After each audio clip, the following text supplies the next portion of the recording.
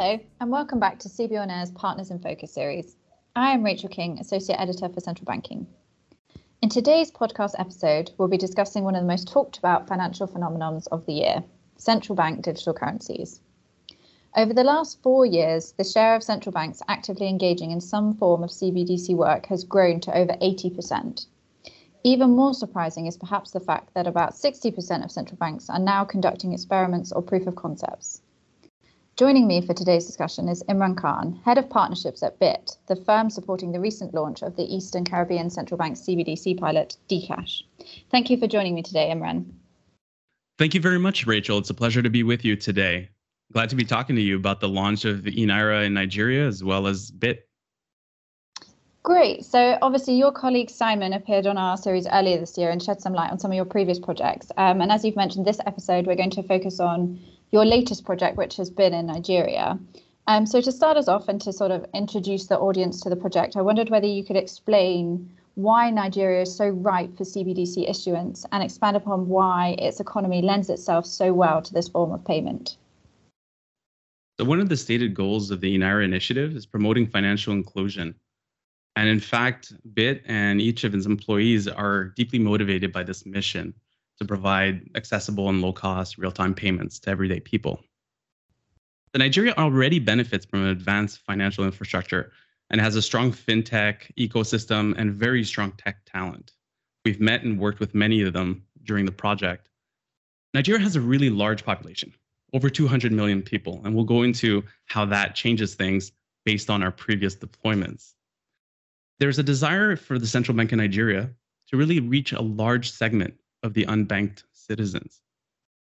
So we think that the CBDC technology product that we have can serve actually as a catalyst to help this mature payment sector to build upon everything it already has and develop creative solutions that have yet to be managed to further anchor Nigeria as one of the most progressive fintech regions in the world. But that's not the only thing. There's also the increasing the resiliency of the national payment infrastructure. There's enabling direct welfare disbursements, facilitating remittances, and there's also real-time insights that could be used for monetary policy. Thank you, Imran. So you've set the scene for us. Obviously, Nigeria is very unique in its financial ecosystem. As you said, again, it's got a very ripe fintech sector. The population is asking for new means of payment. But what I really wanted to dig into in this next part would be to how this project differs from the one that you launched in the Caribbean, because obviously, again, the Caribbean is a very unique environment. It lends itself well to this sort of decentralized type of payment. So I wondered whether, from a technical perspective, you could explain how your project with the Central Bank of Nigeria differed from the ones that you started before. Sure, there were quite some things that are different on this one. So the CBN wanted eNaira's usability to be on par with the advanced payment systems that are already in Nigeria. Nigerians already know mobile payments, and they're very well accustomed and have certain norms that are specific to that region. Access and safety of money had to be really top of mind when we deployed there. Mm-hmm. And the BIT team actually worked very closely with the Central Bank of Nigeria to figure out what are the exact use cases, the scope, and other factors, such as the functional, ethical, monetary policy requirements for the solution. So before we go into all the things that made it different compared to the prior deployments, let's go into what made them the same. Mm-hmm. So what's actually the same in all of them is we actually use the digital currency management system product that we've perfected over the years. And it's the exact same product that was delivered slightly differently from one implementation to the other. I'll get into that afterwards. Leveraging a product actually reduced the cost, the time to market, and the risk of the deployment. So there's also all the deployments actually leverage a lot of the learnings from one implementation to another. So when you mint digital currency, you really want to keep top of mind all the governance, the security, and the protocols around that. So as we deploy them, we continue perfecting how these should be done to ensure maximum security. Now, what makes them different? In the Nigerian and Caribbean deployments, the product is actually configured to be a CBDC enabler. And they are actually digital currencies that are legal tender. Banks are actually acting as intermediaries. But in Belize, the deployment is one of a stablecoin, where the bank has direct access to users. That's a clear difference between the deployments, and our product could be customized to be one or the other, CBDC or stablecoin. Lots of similarities, but some particular differences. There's another thing that was quite different, which I mentioned earlier, is that Nigeria is very different than Caribbean in the fact that Nigerians rarely go and visit banks in person. So we had to prioritize bank integrations as part of the initial deployment in Nigeria. And that was quite a challenge considering the really short timelines that we had. I must say that I was really impressed by the speed at which the banks were able to mobilize and collaborate on these integrations. And today, Nigerians are able to go to their mobile banking apps and their online banking portals and actually move funds between their deposit accounts and their eNaira wallets in both directions.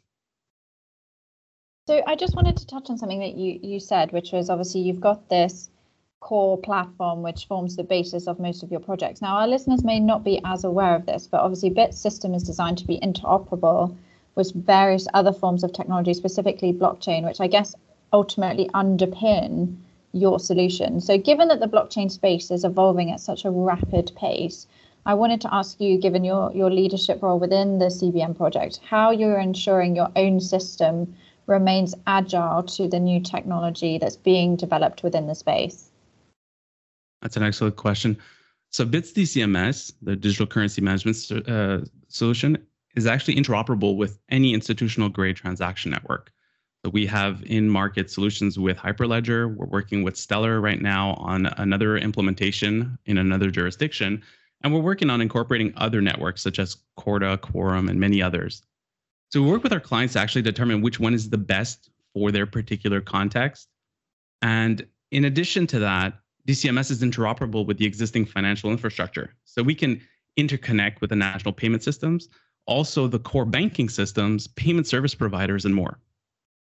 So our solution actually provides all the applications required to issue and manage currency.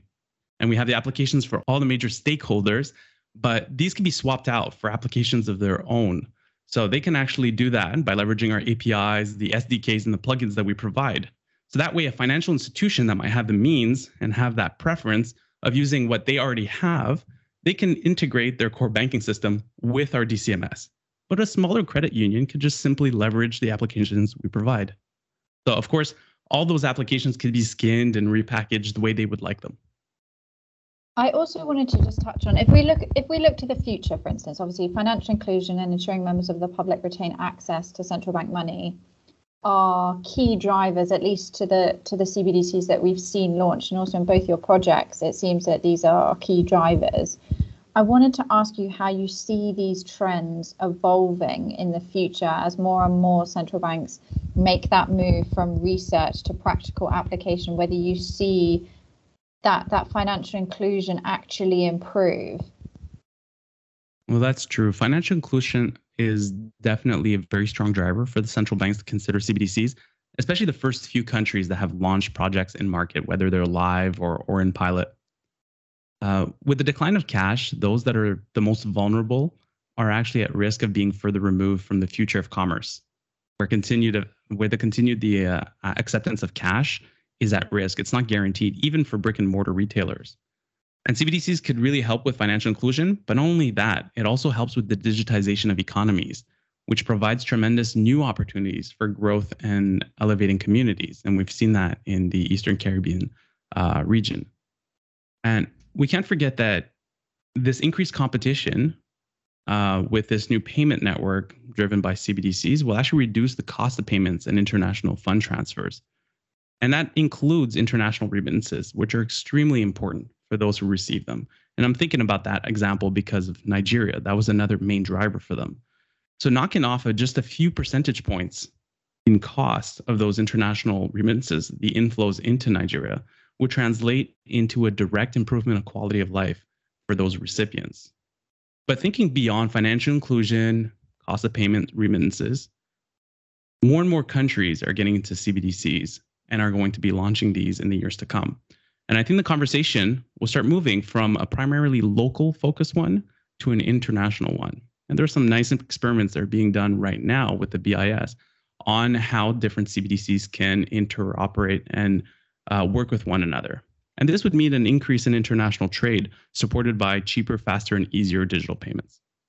Yeah, we've certainly seen a lot of progress made by the BIS with the mBridge and also their cross-border payment initiatives that they've got going on that integrate or leverage CBDC use cases. Now, I just wanted, before we finish, to turn back to something you touched on, which was stablecoins. So obviously, you've recently had a launch in Belize, which wasn't related to CBDC, but was to stablecoins. Now, for the majority of our audience, they'll be looking at how CBDCs and stablecoins will interact with one another in the future, because obviously, in some instances, central banks have looked into CBDCs as a way to not compete with stablecoins, but to react to this new asset entrant into the market, which has in some ways threatened what they're doing. So I wanted to ask you how far you think CBDCs will disrupt the new stablecoin space that we've seen emerge. CBDCs are simply a digital form of the national currency, and a stablecoin is a token that aims to be pegged to the value of another asset, typically a national currency. And for this reason, I believe that the public will really understand that CBDCs offer a greater level of safety with the reduced risk of fluctuation in value and reduced risks around counterparty risk. And I think a well-designed CBDC should serve the people regardless of profitability. Now, however, I think that both can actually coexist. And in the future, they'll actually interoperate with one another. And I have no doubt that stablecoins are going to support more innovation and even identify new use cases for this new form of money. So the private sector should really be encouraged to push the boundaries of what's possible and identify new opportunities for the transmission of value in a fully digital context. And these innovations should be carefully studied by the central banks for consideration in the CBDC endeavors. So there could be subsequent phases where CBDC functionality keeps adding upon one another and enabling greater use cases. Thank you, Rachel. No, I think you've hit the nail on the head there. I think the private sector have pushed the central banks to innovate in a space where perhaps they weren't sitting back and letting things sort of chug along at a natural rate of pace. But yeah, the stable coins really have pushed them to be more innovative and think outside the box. So it'll be interesting to see how those both assets evolve, I guess, over the next 5 to 10 years, because I have no doubt that we'll see more CBDC launches, but whether the stable coins will remain as popular as they are now, I think remains to be seen. But thank you so much for coming on our podcast today, Imran. It's been really helpful.